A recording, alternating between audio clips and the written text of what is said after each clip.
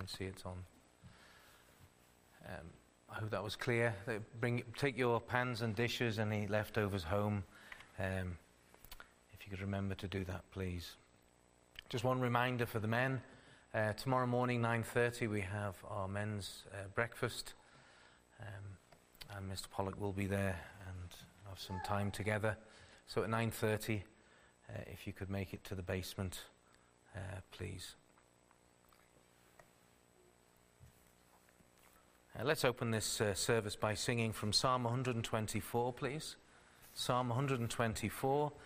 Now Israel may say, and that truly, if that the Lord had not our cause maintained, if that the Lord had not our right sustained, when cruel men who us desire to slay rose up in wrath to make of us their prey.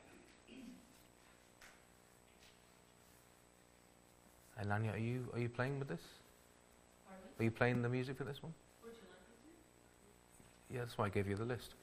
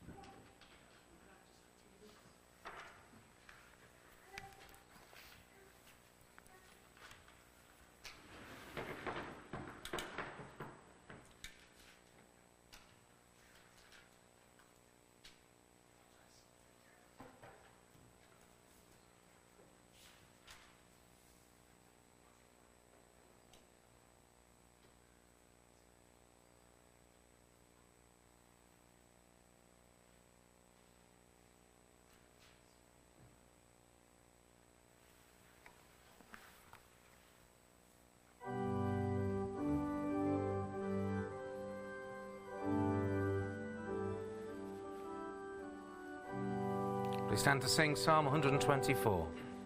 Now Israel may say that truly.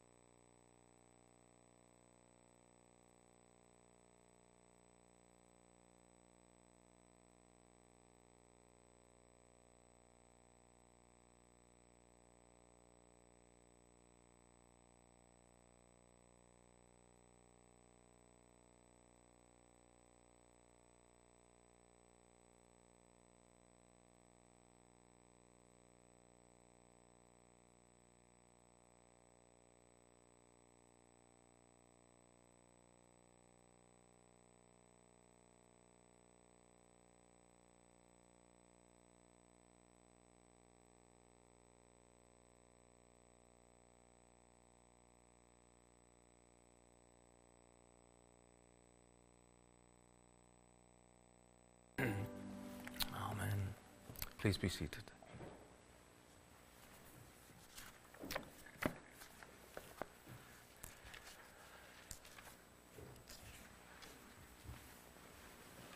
Let us now pray together, please, calling upon the Lord for his help and blessing.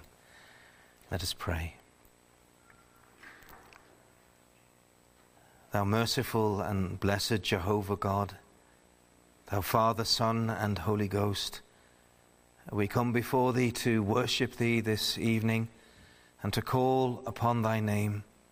We call upon thee, O Lord, to help us to worship thee. Help us, O Lord, to be taught of thy word. And so we pray, O Lord, to help us. Help us in this worship. Help us to be taught. May it please thee to grant that the sword of thy Spirit may enter deep in, and that it may do us good, that we would be granted of heaven teachable spirits, that we may hear what the Lord would say unto us, and what he would have us to know and to understand concerning this aspect of the diaconate, of the serving of the church according to the command of Christ. And Lord, as we come into thy holy presence, we must confess that we have sinned. We've sinned against thee in thought and in word, in the deeds that we've done. We've sinned against thee. We've sinned against each other. But Lord, we confess our sins. And Lord, and we know that thou art righteous and gracious and just to forgive us our sins for Christ's sake. And so, Lord, we do pray that even now, as thy servant would come and to give thy word, that thou would be exalted, that we would understand more of the order that thou wouldst have in thy church, that these things will be done according to thy word, and therefore bring thee much glory. We pray for those unable to be with us tonight, Lord, for those who are unwell, Lord, that need thy touch because of old age or sickness. We pray, O Lord, will thou help those who are aged and infirm. Remember Mrs. Fisser and her ankle, and Mrs. Esayenko and her back and leg. Remember Mrs. Ainsley also and her needs, and Mrs. Flynn. Lord, remember Leonora Davids and her shoulder. We thank thee, Lord, for the slight improvement. We pray that thou would continue to heal and to help her, O Lord. And as we come to this time in this church's, in this congregation's life, looking to choose new deacons, O God, we look to thee to grant help, much help, that there would be clear and spiritual discernment granted to each of thy children who are members in this congregation, to know the men whom thou wouldst have to serve thy session, to serve thy congregation, and to serve the name of Jesus. And we do pray, Lord, for that blessing of thine, that, Lord, that thou would restrain by thy grace the carnality that we all possess, and that we may be led and guided by the Spirit of God, and that all things may redound to the glory of Jesus, even in the continuing forth of the diaconate in this congregation. Lord, we pray that all things, even tonight, would come forth and redound to the glory of God. We pray this in Jesus' name. Amen. Amen. Take up your hymn books once again, please, to hymn 547. Hymn 547. Have thine own way, Lord, have thine own way. Thou art the potter, I am the clay. Mold me and make me after thy will, while I am waiting, yielded and still. Let this be a prayer to the Lord of us all. Hymn 547, standing to sing, please.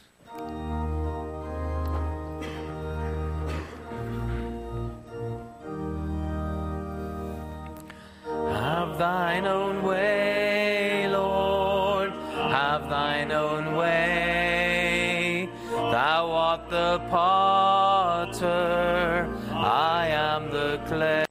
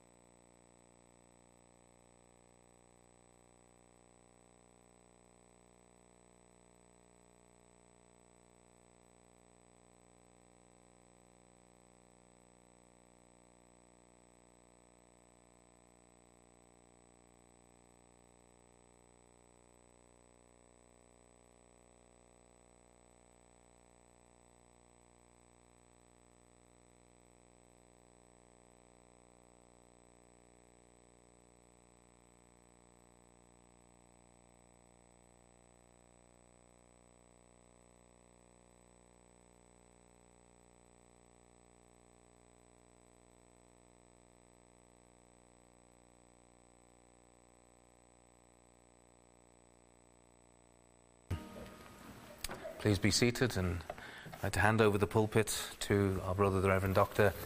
Stephen Pollock.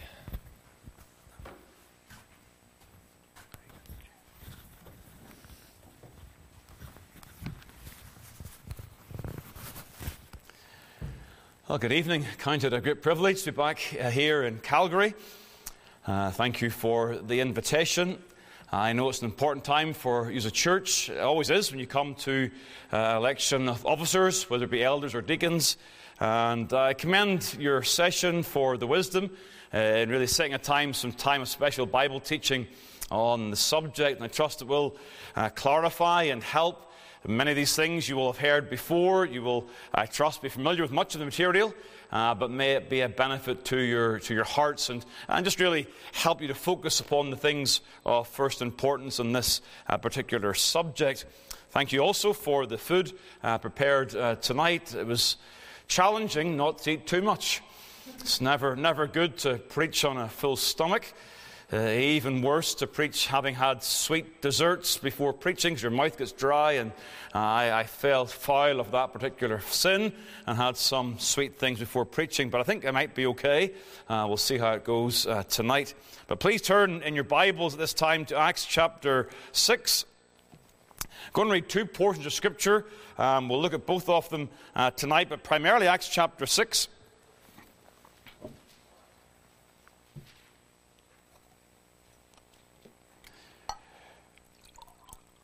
And then we'll turn across also to 1 Timothy chapter 3.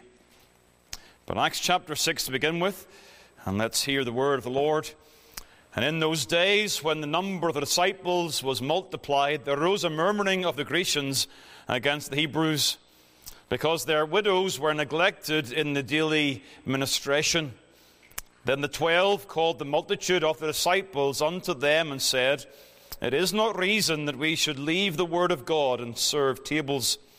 Wherefore, brethren, look ye out among you 7 men of honest report, full of the Holy Ghost and wisdom, whom we may appoint over this business. But we will give ourselves continually to prayer and to the ministry of the word. And the saying pleased the whole multitude, and they chose Stephen, a man full of faith and of the Holy Ghost, and Philip, and Prochorus, and Nicanor, and Timon, and Parmenas, and Nicholas, a proselyte of Antioch, whom they set before the apostles. And when they had prayed, they laid their hands on them, and the word of God increased, and the number of the disciples multiplied in Jerusalem greatly. And a great company of the priests were obedient to the faith. And that's Acts chapter 6. And then turn across, please, also, and we'll read the words in 1 Timothy chapter 3. I'm going to take time to read from verse number 1 also, including the office of the bishop. So 1 Timothy chapter 3 verse 1, it says this is a true saying, if a man desire the office of a bishop, he desireth a good work. A bishop then must be blameless, the husband of one wife, vigilant, sober, of good behavior, given to hospitality, apt to teach, not given to wine, no striker, not greedy of filthy lucre, but patient, not a brawler, not covetous, one that ruleth well his own house, having his children in subjection with all gravity. For if a man know not how to rule his own house, how shall he take care of the church of God? Not a novice, lest being lifted up with pride he fall into the condemnation of the devil. Moreover, he must have a good report of them which are without, lest he fall into reproach and the snare of the devil. Likewise must the deacons be grave, not double-tongued, not given to much wine, not greedy of filthy lucre, holding the mystery of the faith in a pure conscience.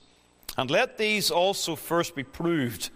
Then let them use the office of a deacon, being found blameless. Even so must their wives be grave, not slanderers, sober, faithful in all things. And let the deacons be the husbands of one wife, ruling their children and their own houses well. For they that have used the office of a deacon well purchase to themselves a good degree and great boldness in the faith which is in Christ Jesus. Amen. This is the word of the Lord.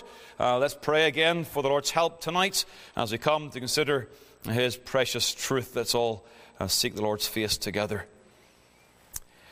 Almighty God and Father, we come before Thee realizing that we are looking into the very words of God, considering the words, O God, that You have granted unto us through the inspiration of Luke and also Paul. And we pray that You give us the grace to approach Your word with humility and with a determination to not only hear but to do the word of God. And the responsibility, O Lord, with regards to the diaconate falls upon the entire congregation, that they would look out men among themselves, that they'd be careful to understand the biblical qualifications, and that they would also resolve by Your grace to serve the church of God in the way that You have ordained. So grant us help and grace, we pray. Minister to us. May we know the outpouring of the Spirit of God upon us. We pray in Jesus' precious name. Amen and amen.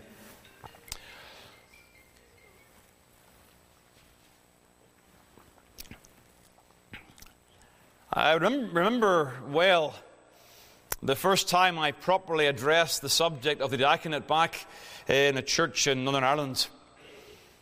In many ways, it was a vibrant, healthy church. The prayer meetings were well attended, and there was a good spirit of prayer in those prayer meetings.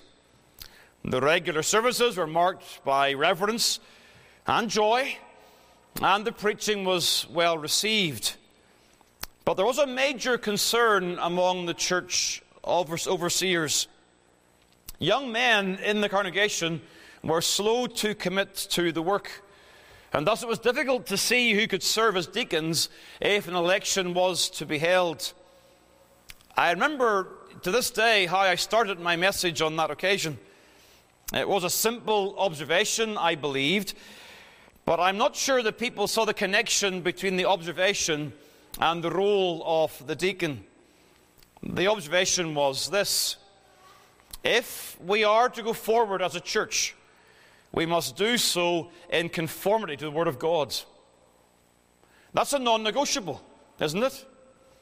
For church life, that the only way the Church of Christ will go forward in any local expression is in an absolute commitment to be conformed to the Word of God in the Scriptures.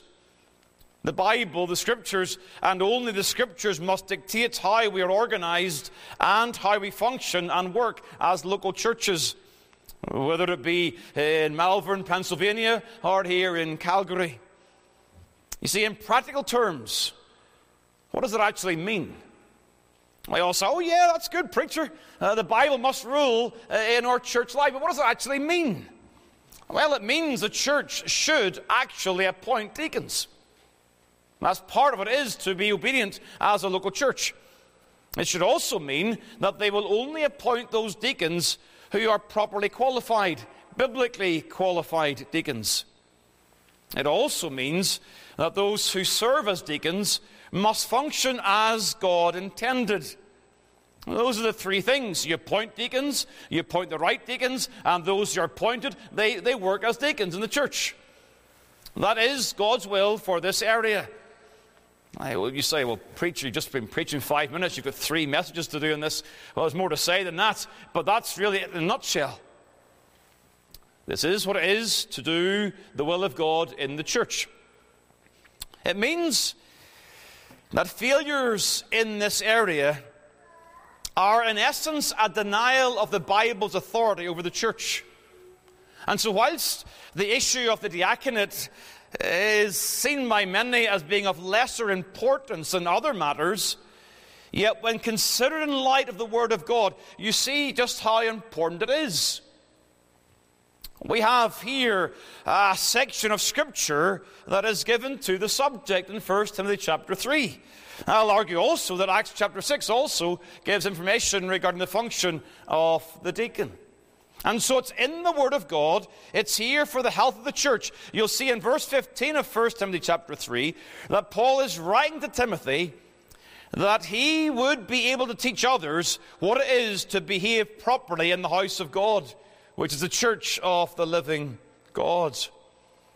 This chapter in 1 Timothy outlines the 2 offices that make up the government of the church. I believe this chapter indicates that there are only 2 remaining offices. Now you'll see the term office is used there in verse number 1, and also then in verse 10 and in verse 13. The office of a bishop and the office of a deacon. Now the bishop mentioned there in verse number 1 of chapter 3 is, as you'll know, the overseer.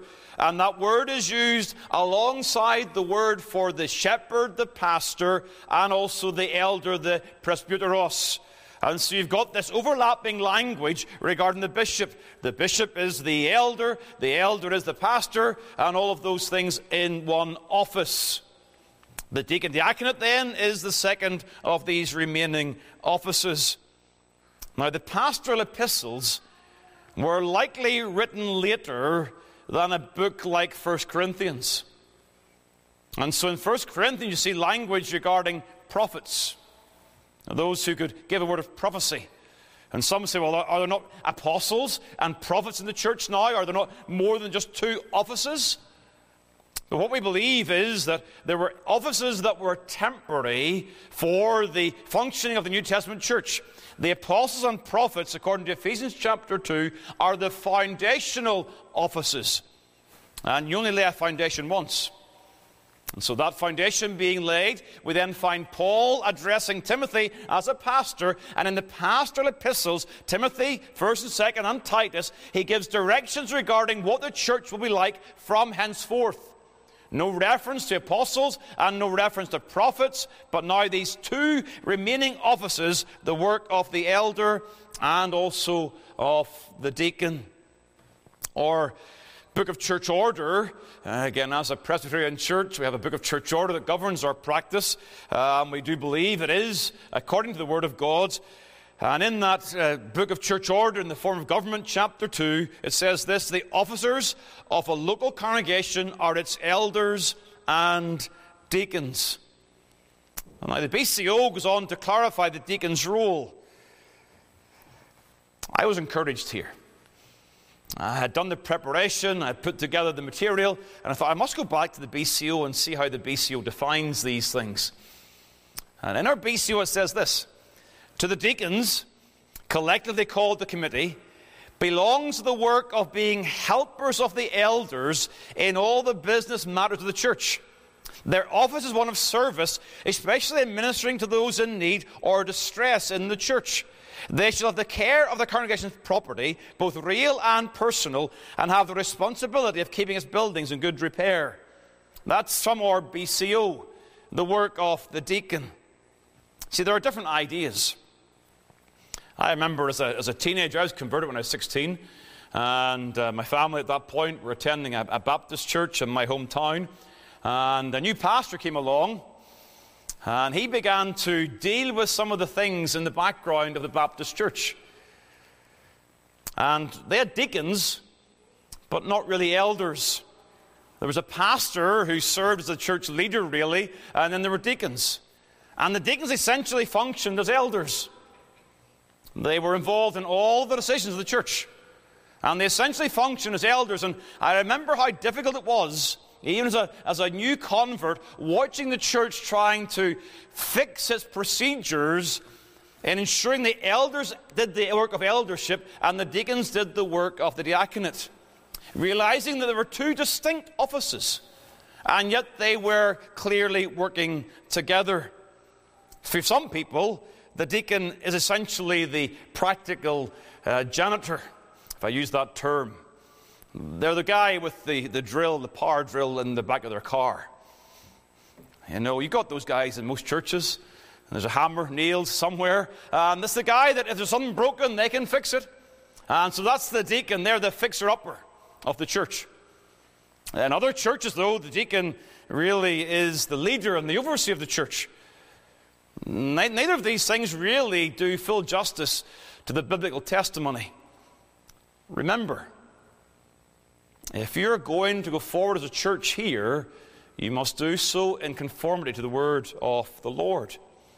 So what is the deacon? Well, the word itself is what we term just a transliteration of the Greek word group here. And so what they've done in translating it is they've just taken the Greek letters, put English form in that, and said, here's a deacon.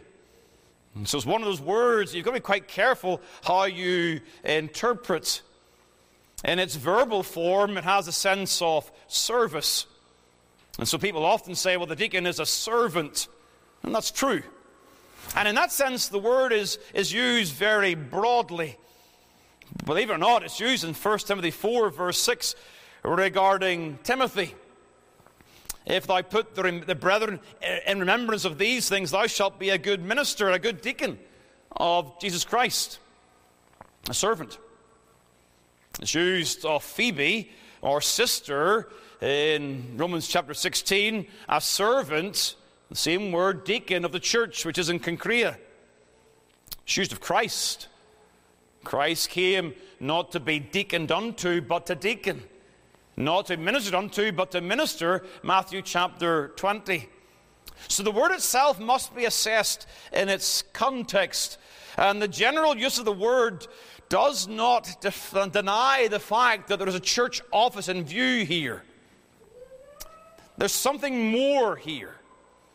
It's not a case of, well, every Christian is saved to serve. I heard that when I was a child. Growing up, you're saved to serve. And so deacon's a servant, therefore every Christian must do the work of the diaconate.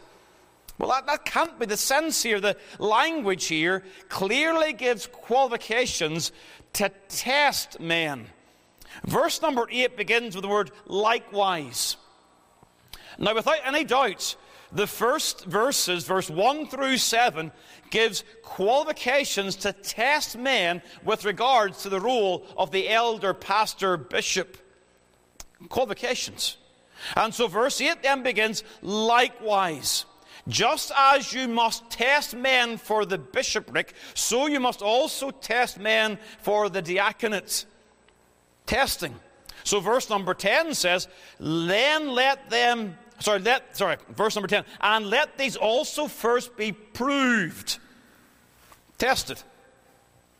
Now clearly, verse number 12 makes the point that only men can hold this office.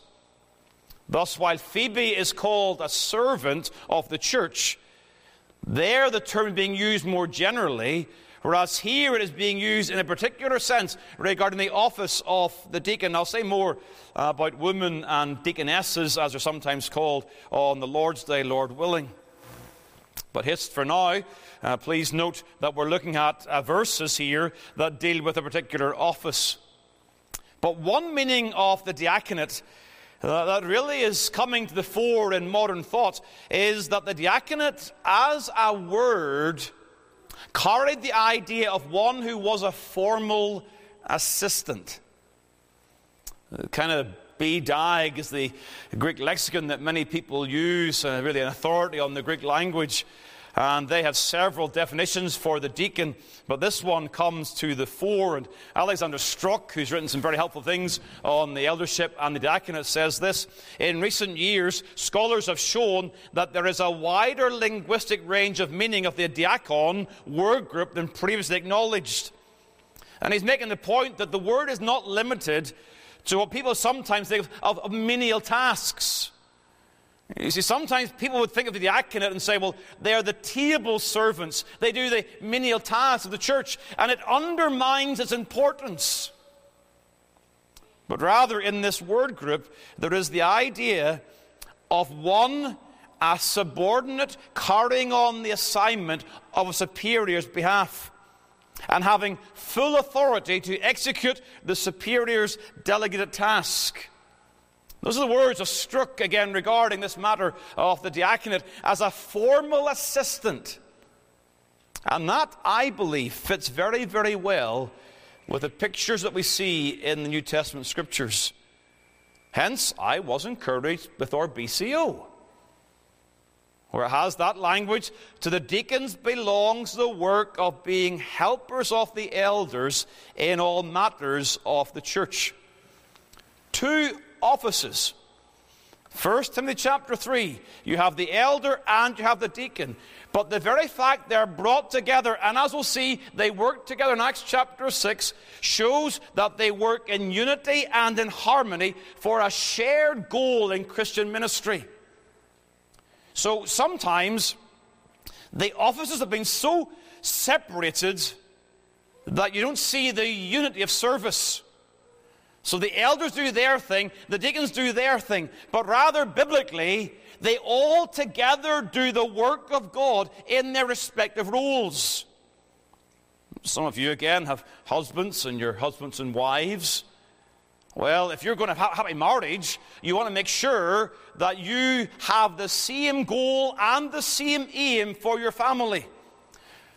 It's not the husband doing his thing and the wife doing her thing, but rather they work together in unity and harmony for the good of the family. Well, that's what the elders and deacons are to be like. Working in unity and harmony for the benefit of the body with a shared goal in the Christian ministry. That's what we see when you look at the New Testament Scriptures. Now, you've got to prove that, but that is what I believe you see when you examine the language of the diaconate.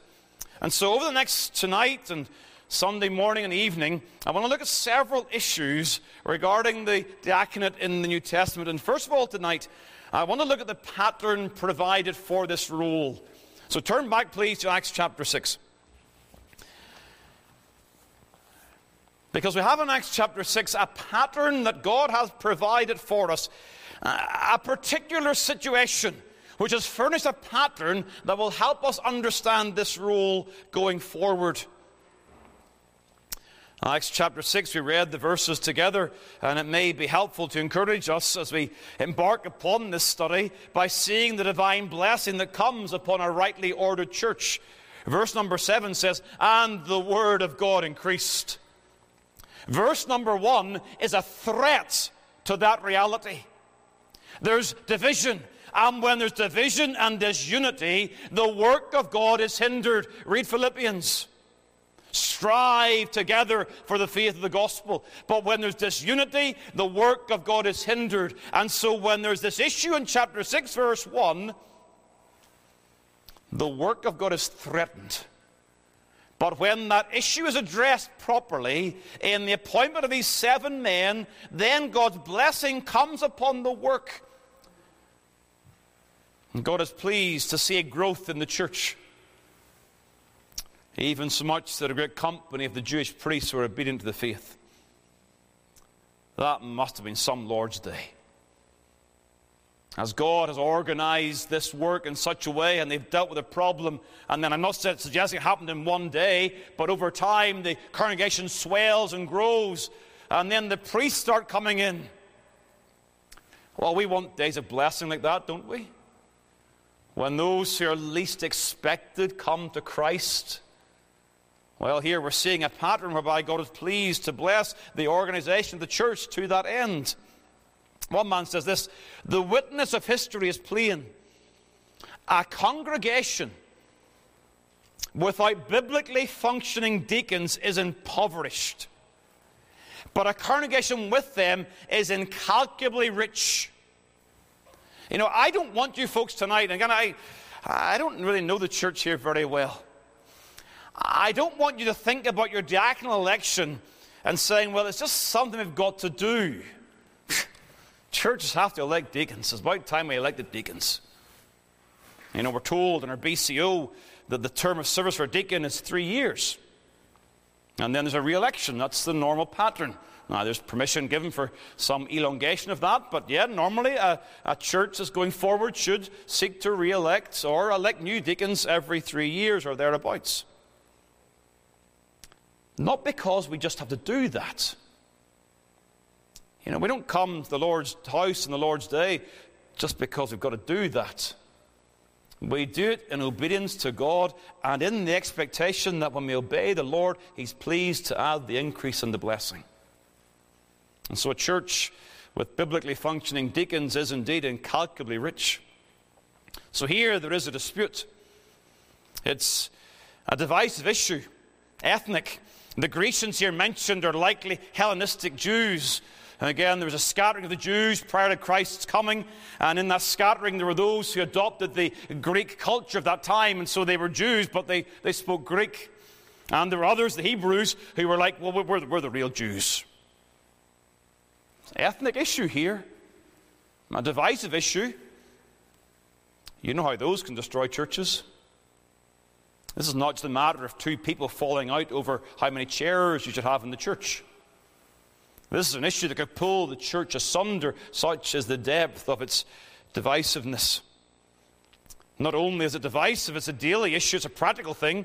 The widows were neglected in the daily administration. Verse number 1. When you don't turn, but when you look at 1 Timothy chapter 5, you will see that Paul instructs the church regarding the care of widows. Those who could not work, who could not provide for themselves, very vulnerable in society. And so the church quite rightly loved the widows and sought to serve their needs. But there were some who were being neglected. Distracting issue. The men, the 12, the apostles, verse number 1, they say to the multitude, they pull the church together and they say, it is not reason that we should leave the word of God and serve tables. They were distracted in their work. The apostles are so concerned, and so they seek to have men appointed to serve tables. Now I say, this chapter serves as a pattern for the work of the deacon. Because the noun for deacon is not used here. We are not told that these 7 men were appointed to be deacons. But what we have here the verb being used. And it is those 2 words, serve tables. It is the verb form of the noun for the deacon. And so, while there may be debate as to whether or not this is the beginning of the diaconal office, undoubtedly there is an overlap in the themes. Note, aim number 1, feed the widows. Aim number 2, free up the apostles. From the 2nd century, this passage was viewed as foundational for the office of the deacon. Very likely the readers in Acts would have seen these men as forming the office of deacon, that then would be formalized in the pastoral epistles. So yeah, I'm granting this. This is a beginning. The church is beginning to figure itself out, and so they begin to think of the benefit of appointing these men, not because they're clever, but because they're led by the Holy Ghost. This New Testament church, the apostles, being led by the Holy Ghost, they see the benefit of appointing men to serve tables so that the apostles would not be distracted from their work. It forms a pattern for church life and for diaconal function. The need that thought be given to the physical needs of others, whilst ensuring the prayerful labour of the word is not hindered. The church had a problem. Widows being neglected. The solution was to select men to administer the program of help, ensuring that none were neglected and all was done fairly. Enabling, here's the concept, assisting the apostles to get on with their God-given duties. The deacons have a vitally responsible role in the life of a healthy biblical church. It is upon the deacon's shoulders that lies the responsibility of ensuring the church does what it's meant to do. Ensuring that the Word of God is preached without hindrance, while ensuring the church loves one another in Christian unity. And so these men that were appointed, they are problem-solving action men that are involved in the work of God, functioning as they're intended, and in so doing, feeding widows and freeing the apostles for their responsibilities. That's the pattern. And secondly, and the only other thing I want to say tonight, is I want to look at this in light of the purpose of the church that's implied from this role. Diaconal elections are wonderful events. You don't look convinced. For real? If I use an Americanism. They can be. if a congregation is biblically and spiritually minded, a diaconal election is an opportunity for the church to reaffirm its commitment to do what churches do.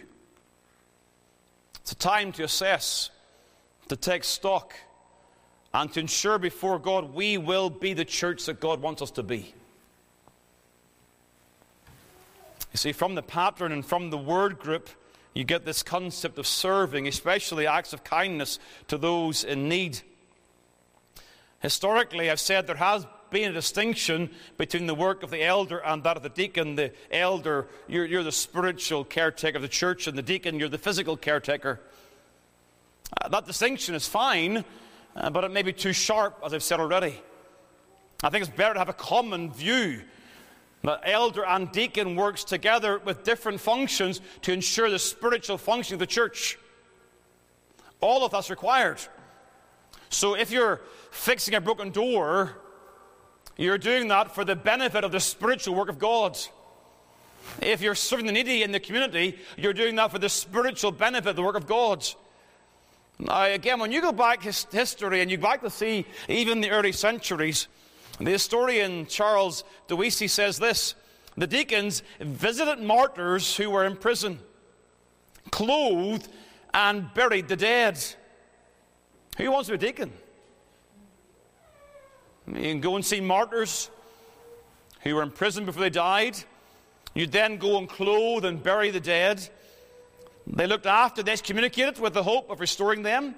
They provided the needs of widows and orphans and visited the sick and those who were otherwise in distress. He says this: in a plague that struck Alexandria about AD 259, deacons were described by an eyewitness as those who visited the sick fearlessly, ministered to them continually, and died with them most joyfully. These were mighty men of God who were willing to sacrifice their lives for the well-being of the church of Christ. That's not just the work of the elder, not just the work of the evangelist or the pastor or the missionary. Here are deacons who are giving their very lives for the work of God, seeking to ensure that the church does what the church is meant to do. I might put it this way: the deacons are to ensure that the church functions in loving the brethren, so promoting unity under the word of God. Practical concerns can distract and divide. When we came out of the college back in Northern Ireland, we would go before an examination committee, and they'd ask you some scenarios about church life. And one of the ones they sometimes discussed was the fact, well, how do you deal with your diaconate when they're squabbling over how many chairs to buy for the fellowship hall? One man's convinced there should be 40. The other man said, we don't need 40, 30 is plenty, and 40 is too expensive. And this scenario is presented to you as a trainee minister. How are you going to deal with this problem? And you couldn't say, well, I'm going to be in my study reading the Bible. You know, that's a silly illustration. But the point was well made. These practical matters can become so divisive and distracting. And the deacons are meant to absorb those matters to allow the teaching elder or elders to focus upon their responsibilities. To be the ones who problem solve divisive issues in the practical realm so that the church does what the church can do. It's a radical definition, isn't it? Maybe not historically, but perhaps it is today. In some churches, deacons are elders in training, or else they're church accountants, or they're fixer-uppers, as I've said. But biblically, they are overseeing the church's ministry of love, enabling the pastor, teacher to preach the word. The church is meant to love one another. Did you expect to have this theme in the subject of the diaconate? Well, that's what it's about. The deacons are to ensure that the church functions in loving one another. That is the work, of course, of every Christian individually. Let's look at some of the verses. Look at James chapter 1, please. Remember, my thesis right now is to seek to prove that the deacons are to ensure that the church does what the church is meant to do. Well, you might say, well, what's the church meant to do? It's a good question. What's it all about? What are we about as a church? Well, James chapter 1 tells us what religion ought to be like. James 1 verse 27, pure religion and undefiled before God and the Father is this, to visit the fatherless and widows in their affliction, and to keep himself unspotted from the world. Now, in the Free Church, we do the second part of that very, very well, or we'd like to think we do. We are big on separation. We are big on ensuring that the world does not infiltrate the church. We keep ourselves unspotted from the world. But I'm not so sure we're quite as good at visiting the fatherless and the widows in their affliction. I'm not sure we really do that very well. The church doing what the church is meant to do. But this is pure religion before God. In other words, as God is our witness, this is what the church is meant to do. Ensure a ministry of love. And so in James chapter 2, James continues to make the point regarding Christian faith. How do you know someone's a believer? They say they're a believer. How do you know? Well, he shows us that faith is, of course, exemplified in Christian love. Chapter 2, verse 15. If a brother or sister be naked and destitute of daily food, and one of you shall say unto them, depart in peace, be ye warmed and filled. In other words, someone comes to the church and they say, we're in financial crisis, we cannot feed our family this week, and you say to them, I'll pray for you. Continues. Notwithstanding, ye give them not those things which are needful for the body. What doth it profit? Even so faith, if it hath not works, is dead, being alone. Yea, a man may say, thou hast faith, and I have works. Show me thy faith without thy works, and I will show thee my faith by my works. Now, folks, I understand we do not believe for 1 second that any man is saved by works. We are saved by Christ, and we receive Christ by faith alone. We understand that's the way of salvation. But every single person who believes in Jesus Christ has a brand new heart. They're born again of the Spirit of God. And from that heart comes a heart of love for people and a desire to serve people. And so faith is shown by these works of mercy and love. John says the very same thing, 1 John chapter 3. Turn there, please. 1 John chapter 3, verse 17. But whoso hath this world's good, and seeth his brother of need, and shutteth up his bowels of compassion from him, how dwelleth the love of God in him? My little children, let us not love in word, neither in deed, or neither in tongue, but in deed and in truth. And hereby we know that we are of the truth. You see, Christian love is not about telling people in the church, I love you, brother. By the way, just in case you're confused by this, verse 18 is not suggesting that you do not tell someone you love them. Some husbands will say to their wives, your wife, you know I love you. I don't need to tell you. It's not an encouragement for that kind of attitude. It's not saying, do not love in word. It's not saying, do not love in tongue.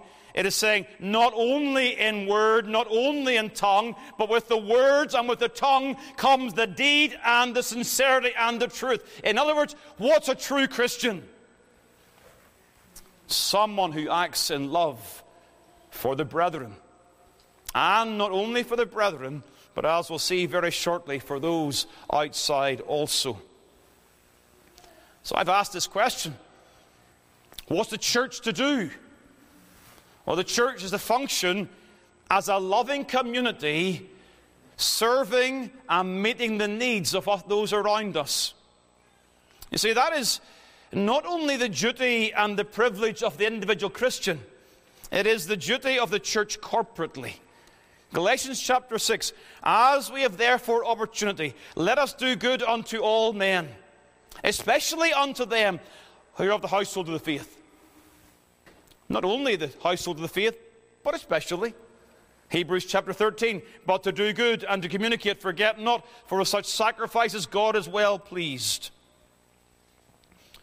So I want to suggest to you again tonight that a biblically functioning church is a church that serves in love, serves children, serves families, serves widows, serves and loves a broken society. And the deacons are ordained of God to ensure the church does that. It's a massive responsibility and an awesome privilege to help the church to function as the church is intended to function, to ensure the church ministers in love, thereby enabling the pastor-teacher to give himself to prayer and the ministry of the word. It's all one aim. It's all one spiritual goal, with the deacons serving alongside the eldership for the benefit of the church, for the glory of Christ. And so before I close for tonight, there are a couple of lessons that we must not miss here. First of all, the prayerful ministry of the word is the primary task of the church.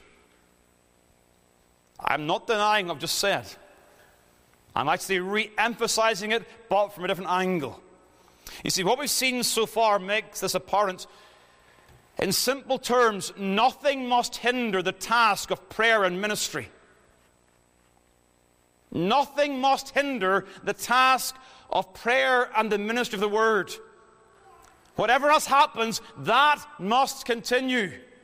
And nothing must distract that. Nothing must divert that task. The apostles, they don't neglect the needs of the widows, but they realize that the widows may cause them to neglect the word. They may become so consumed with the task of serving the widows that they may neglect their primary function. You see, a church without deacons is unhealthy.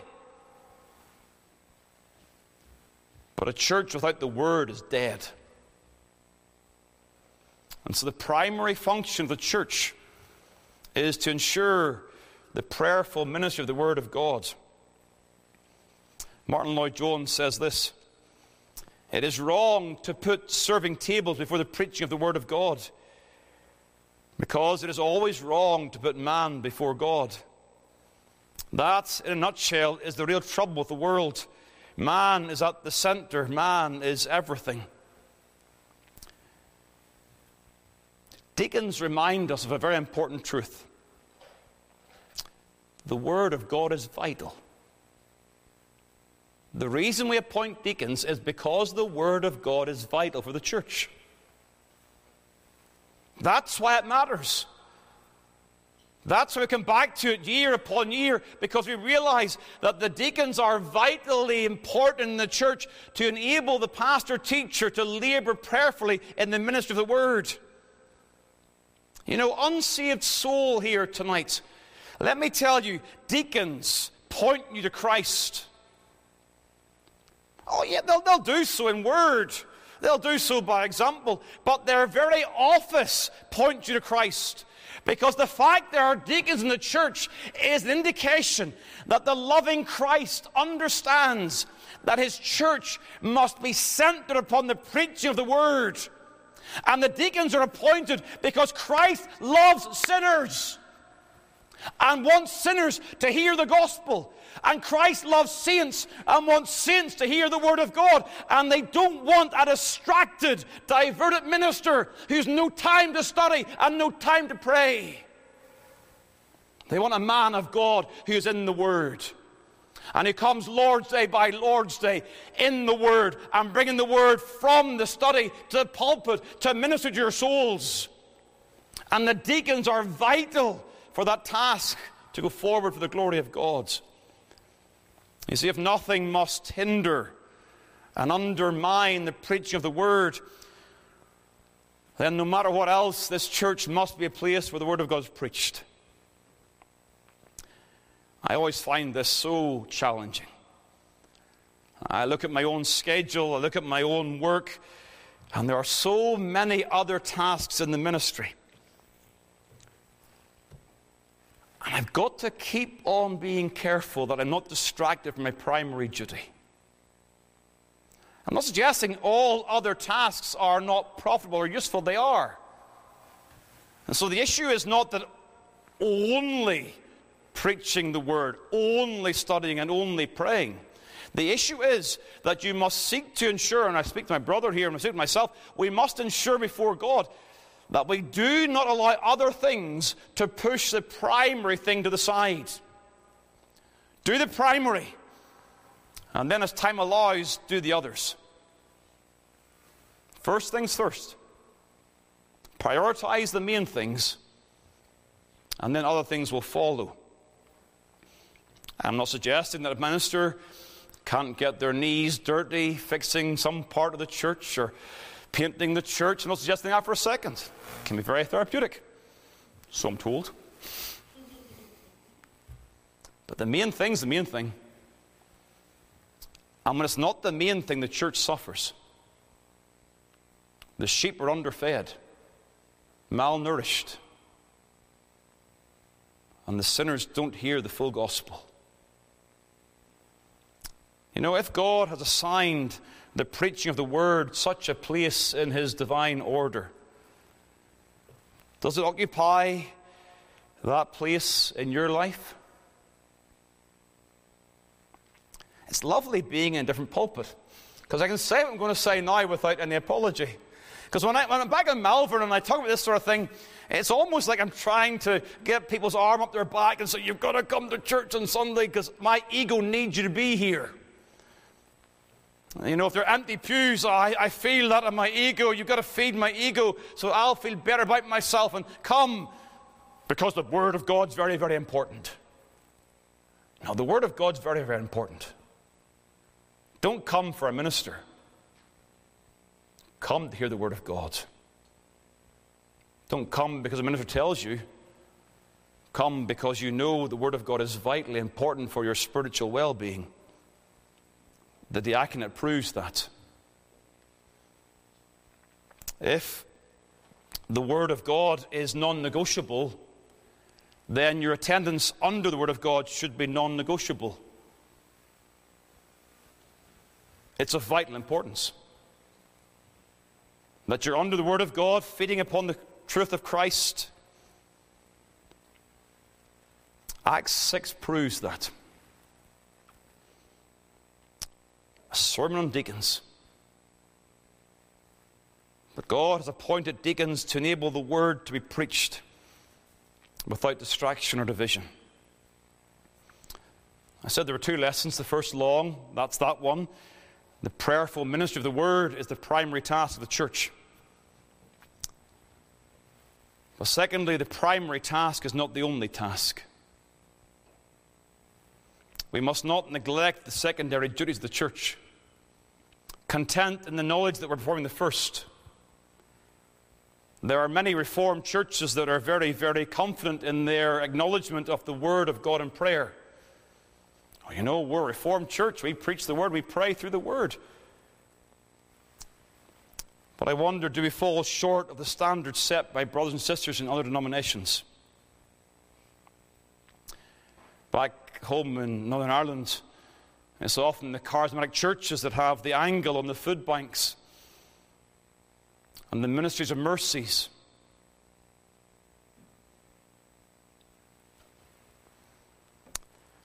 I don't know how to properly apply this. I just present the problem to you. The deacons that we appointed here can solve those problems in this context. How do we show mercy and ministry to people in this congregation that need? How do we take the gospel to this neighborhood? By showing mercy to the society around us that is so broken. Now please hear carefully. The secondary must not become the primary. And the secondary has become primary in liberal churches. But the primary is not the solitary task. Just preaching without any Christian love. Deacons, that's their function. So I pray for you, I'll pray with you.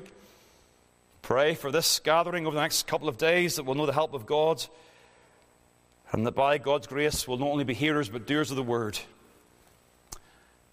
so that the word of God will increase and a great multitude will believe the gospel. Let's bow together in prayer. Eternal God, we thank you for your word again before us tonight. The issues of practicality and function and government. And yet, dear Father, we understand in your will these issues are issues of primary importance for the preaching of the gospel. How easy it is for church to be distracted regarding its first function. Help us, O God, to love the word. I pray for our brother here in the pulpit. As he would labor in the word and in prayer, I pray you'd help him to come week by week full of the Holy Ghost, preaching Christ and him crucified. Bless the church here. We thank you for it. We pray this weekend our time together would be beneficial, and that we'd know the very voice of God speaking to our souls.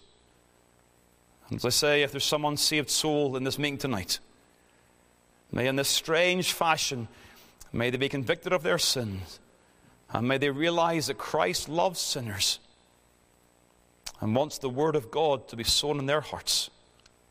Oh Lord, bless our time. We thank you for this. In Jesus' precious name, amen.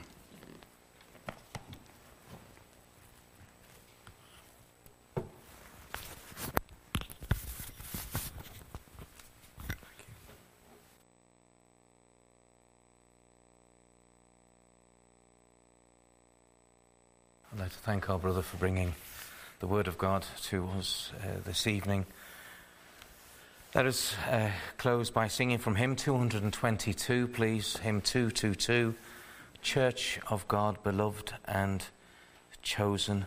And we'll stand to sing hymn 222. Remain standing for the benediction, please.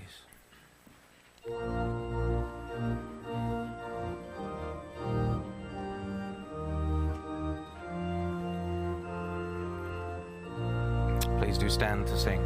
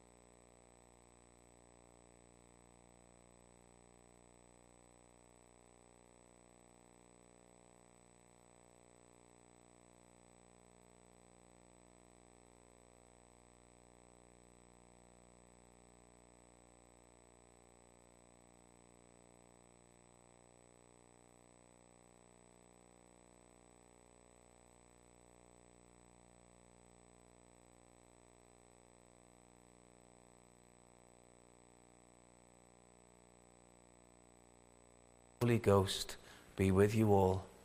Amen.